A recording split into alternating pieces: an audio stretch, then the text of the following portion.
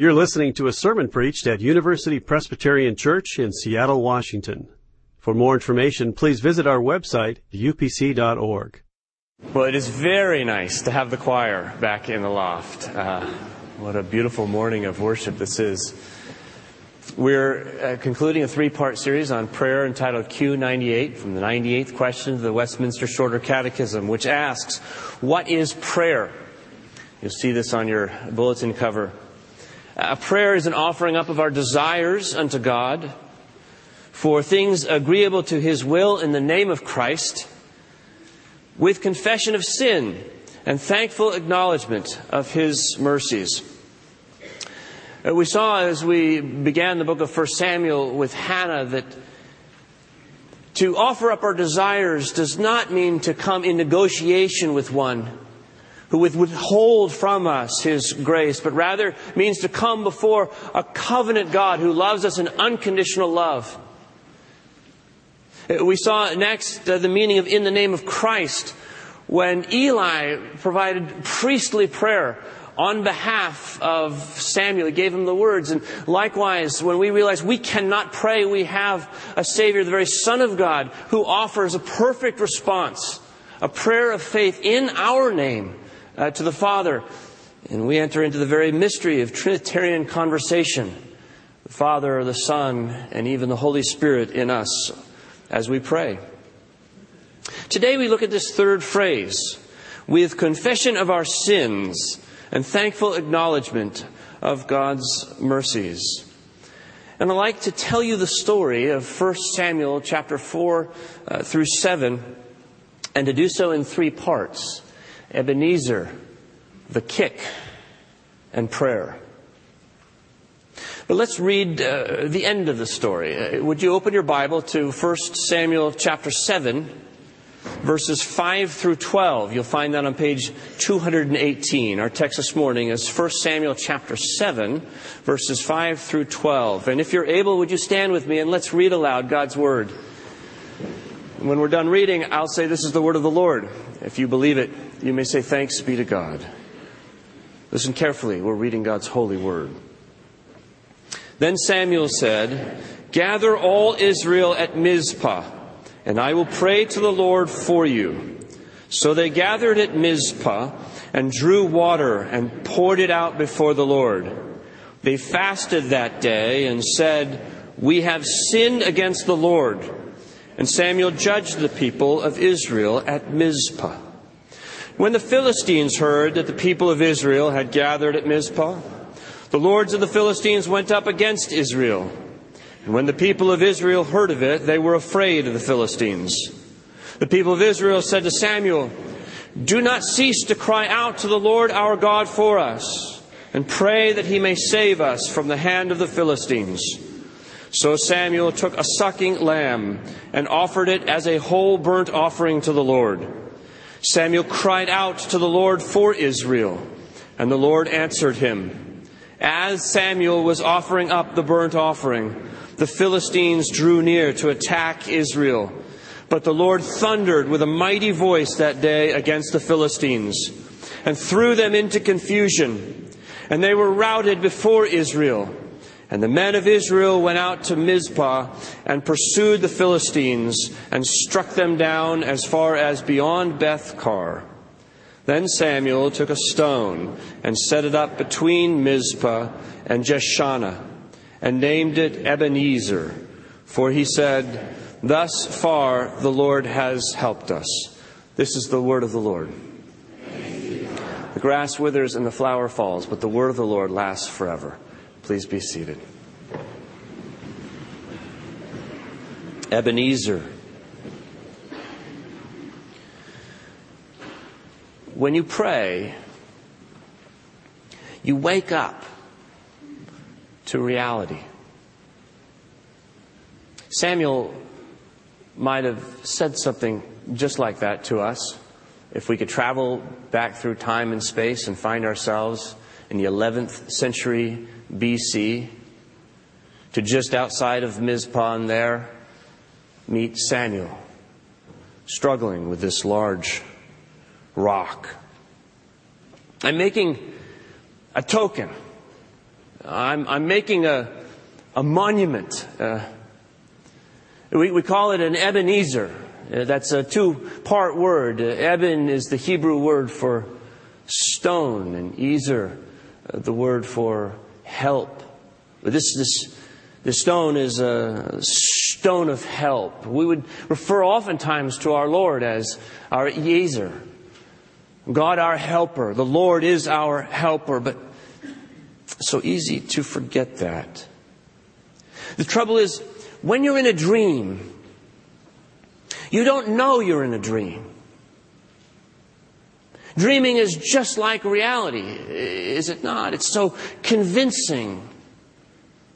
It's so certainly reality that you were to slip from reality into dreaming and back to reality into dreaming and back again.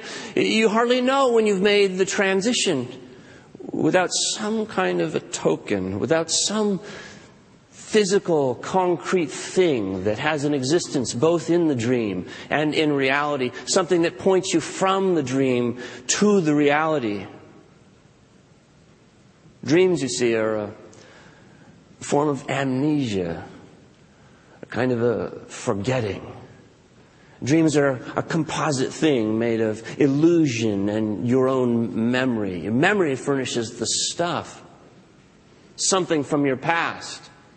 But illusion contorts it and distorts it so that you're not sure anymore where you came from, and you're not sure anymore how the dream will end.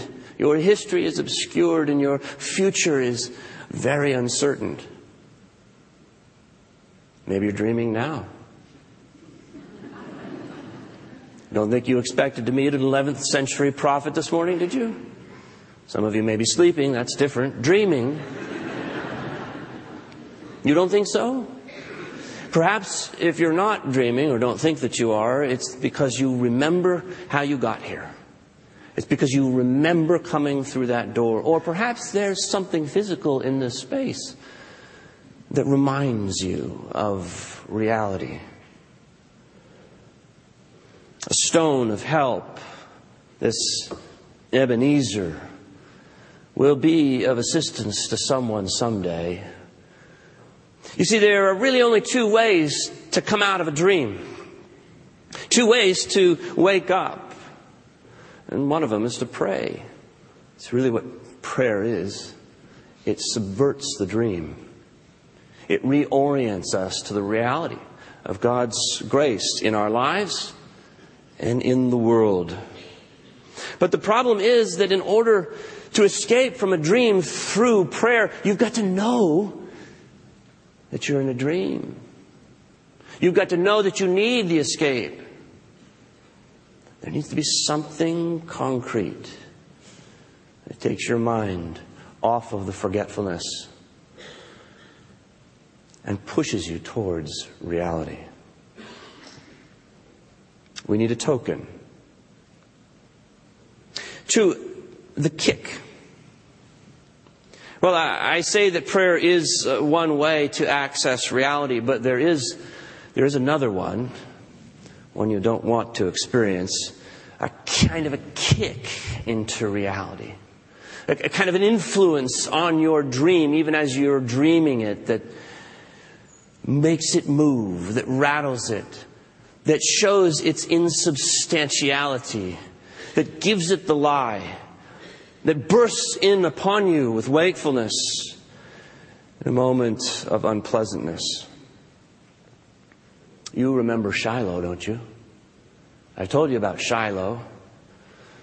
Shiloh was that place where I first woke up from my dreaming in prayer. I lay on the floor of that tent, our temple in the wilderness. And Shiloh was the central sanctuary of Israel. I heard my name called in the night. Popped me out of that dream. But Shiloh doesn't exist anymore. Not as we've known it. It's gone. It's been kicked out of existence. You see, it was 20 years ago. In Shiloh, a scout came running into town and crying, agitated. Came up that road from the Philistines down on the coast and says to us, The Philistines have gathered on the border. They're in the city of Aphek, right at the foot of this road. And I think they mean to come up it. Well, this was not good news. You see, the Philistines were a people of far superior technology than we were. A mixed people who came from parts of the Aegean, and they had ships, and they had iron chariots, iron spears, and swords. Well, if we'd have thought about it, we'd have known we were no match for the Philistines. Except that we were dreaming. The single parasitic idea that gave shape to this dream was the notion that we could get the job done. This is what defined reality for us, this notion that we could get the job done. It was the illusion of our own competence. Nobody wants to be incompetent. We had come into Canaan, and we had good intelligence, and we were smart, and we looked around, and we saw how you get things done in Canaan. Well, politically, it'd be better off without silly judges, men and women who are elders and think they know how to rule. We would need a king someday, like the other nations, and agriculturally, you would resort to these deities, if you want to call them that, through sympathetic magic, Astartes and Baal, through whom the fertility of the land was provoked. And if you wanted to go to war, you knew how to do that also by mustering a giant army, all available men, and sending them into the field. This was a dream whose central parasitic idea was essentially that God is not our helper. Well, the only iron in Israel was irony, because as we took this army down the road towards Aphek, we had to pass through. In fact, we ended up camping in the city that was immediately adjacent to Aphek, just over the border on our side. And do you know what the name of that city was? Ebenezer. Not this Ebenezer, not here. I'm just outside of Bizpah. But apparently another city, Ebenezer, one who had sought to preserve the memory that the Lord is our helper. And this Ebenezer was to have been our token to wake us from our dream, you see. We should have known better. We should have known that the Scriptures had promised it, that the Lord is our helper. The Lord our God goes before us, and He is the one who fights our battles. We should have read the 20th chapter of the book of Deuteronomy that would have told us that war is a sacred thing, and that when we go out to make war, we weren't made for war. We should issue terms of peace. We should speak peace to our enemy. And if those terms were not received, then we should thin our army, not thicken it. Has anybody just built a house? Well, then go home to it. Has anybody just gotten engaged? Well, go back to your soon-to-be wife. Has anybody just planted a vineyard? Well, get out of here. This is not a place for you. Is anybody afraid? Well, then you too go home, and there'd hardly be anyone left. Because we're not meant to fight our own wars. We're meant for a helper. But we passed by the token. And it didn't go well for us in Aphek. On the first day, 4,000. 4 units, up to 1,000, died. We regrouped in camp.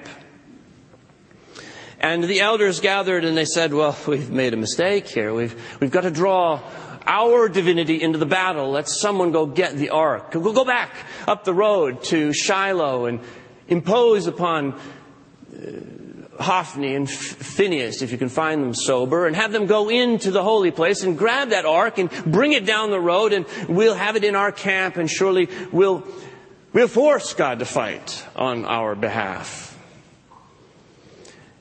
And it didn't go well again. In fact, by the end of that battle, there were 30,000 Israelites dead. And as the scout would run back up that road with news for Shiloh, he would carry with him word that 30,000 were dead, that Hophni and Phinehas, Eli's sons, had both been killed, and that the Ark of the Covenant, that sacred chest which housed the 2 tablets of the 10 Commandments, Aaron's rod, and a jar of manna, had fallen into the hands of the Philistines. That was the kick. When Eli heard it, he fell backwards to the ground and died. A kick will wake you up to reality, but it will wake you up to reality seen from the perspective of refusing God's grace. 3, prayer. I learned something about prayer back then, 20 years ago, through this tragedy. It's funny. I don't have time to tell you the whole story of the ark, but something strange happened with that box. You see, we had pulled the ark into our camp because we had wanted its powers. We had wanted its magic for our benefit, but it didn't work. It didn't work. So often we might say of our prayers that they just don't work. Neither did the ark. But when it fell into the hands of the Philistines, strange things began to happen. Strange and powerful things began to happen. I think I should say that truly in the hands of the Philistines, the ark did work. They put it in the temple of Dagon, their sacred temple, and woke up the next morning to find the statue of Dagon had fallen down and shattered, paying homage to this box. As they moved it from Philistine city to Philistine city, plagues broke out, and they begged that this ark would be removed. And eventually they set it on a cart and sent 2 cows to deliver it wherever it would go, knowing, in fact, as proved to be the case, that it would return to Israel. What was it about the ark that made it useless? No better than a crate, an empty crate to us, but made it a sacred, powerful sacrament of God's presence and work amidst the Philistines. I thought about that for 20 years, and I think I now know. You see, we used the ark to get what we wanted. And I noted that when the ark first arrived anywhere near the Philistines, they didn't see the ark as something they could use to get what they wanted. They saw the ark as a means by which the Lord performed His purposes. When the ark had first arrived at Aphek, the Philistines heard our cry of joy and acclamation and said, "Gods have come into the camp. Who can deliver us from the power of these mighty gods? These are the gods who struck the Egyptians with every sort of plague in the wilderness." And their own priests associated this box with our redemption. An association that would have been helpful for us, but that we had missed somehow. And I think there are 2 such attitudes to prayer as well. One attitude in which we come to God as though He were sort of an exhausted and somewhat reluctant errand boy with yet another demand to go and do this and go and do that.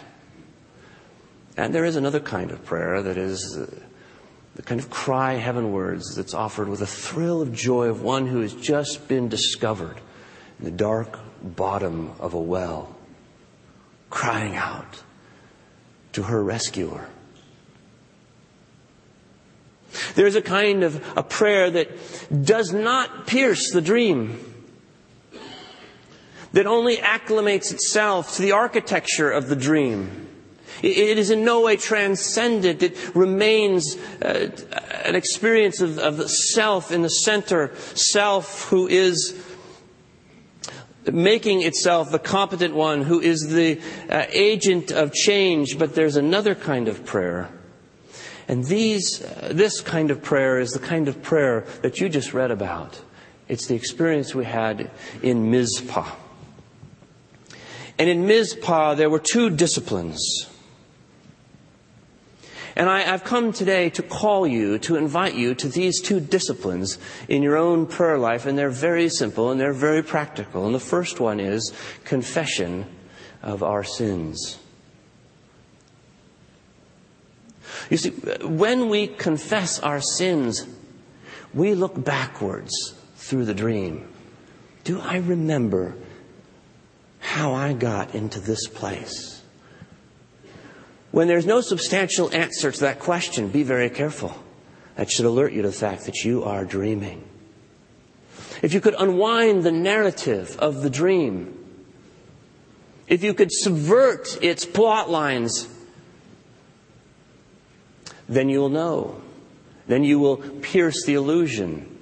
And we do that through confession. You read the story. We gathered in fasting.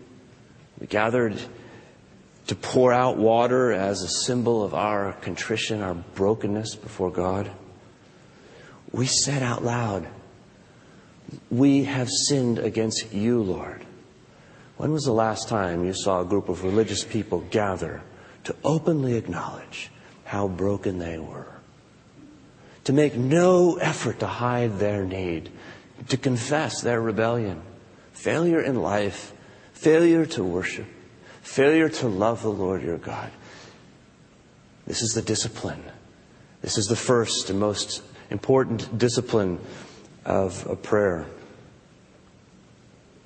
The second most important discipline of prayer is thankful acknowledgement of God's mercy. They asked me to pray on their behalf in the midst of their contrition and confession, and so I did. But you don't hear the words of my prayer. What you see is something that I held up before the Lord. We took a lamb, a young lamb, and we offered a whole burnt offering. Now, many people get confused about offerings in our time, and they think that they're something that we give to God. And yet we knew very well that this lamb was not something we were giving to God. Well, we had raised the lamb, but that we gave the lamb to God was His idea. It was His institution.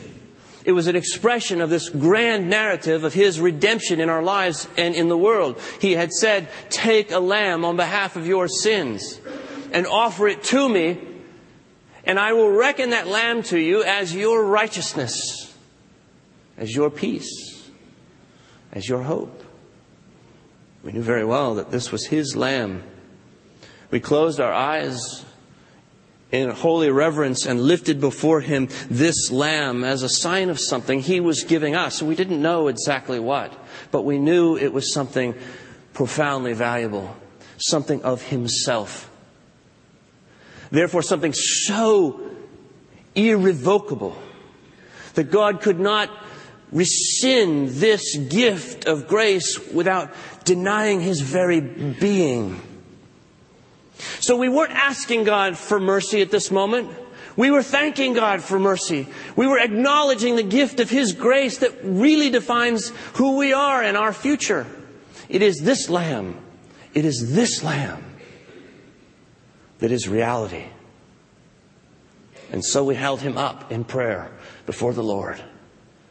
For us, you have given this lamb, and we give His perfections back to you in faith. And it was at that moment, the intersection of our confession of sin and the acknowledgement of His divine grace in this lamb, that the thunders of heaven roared.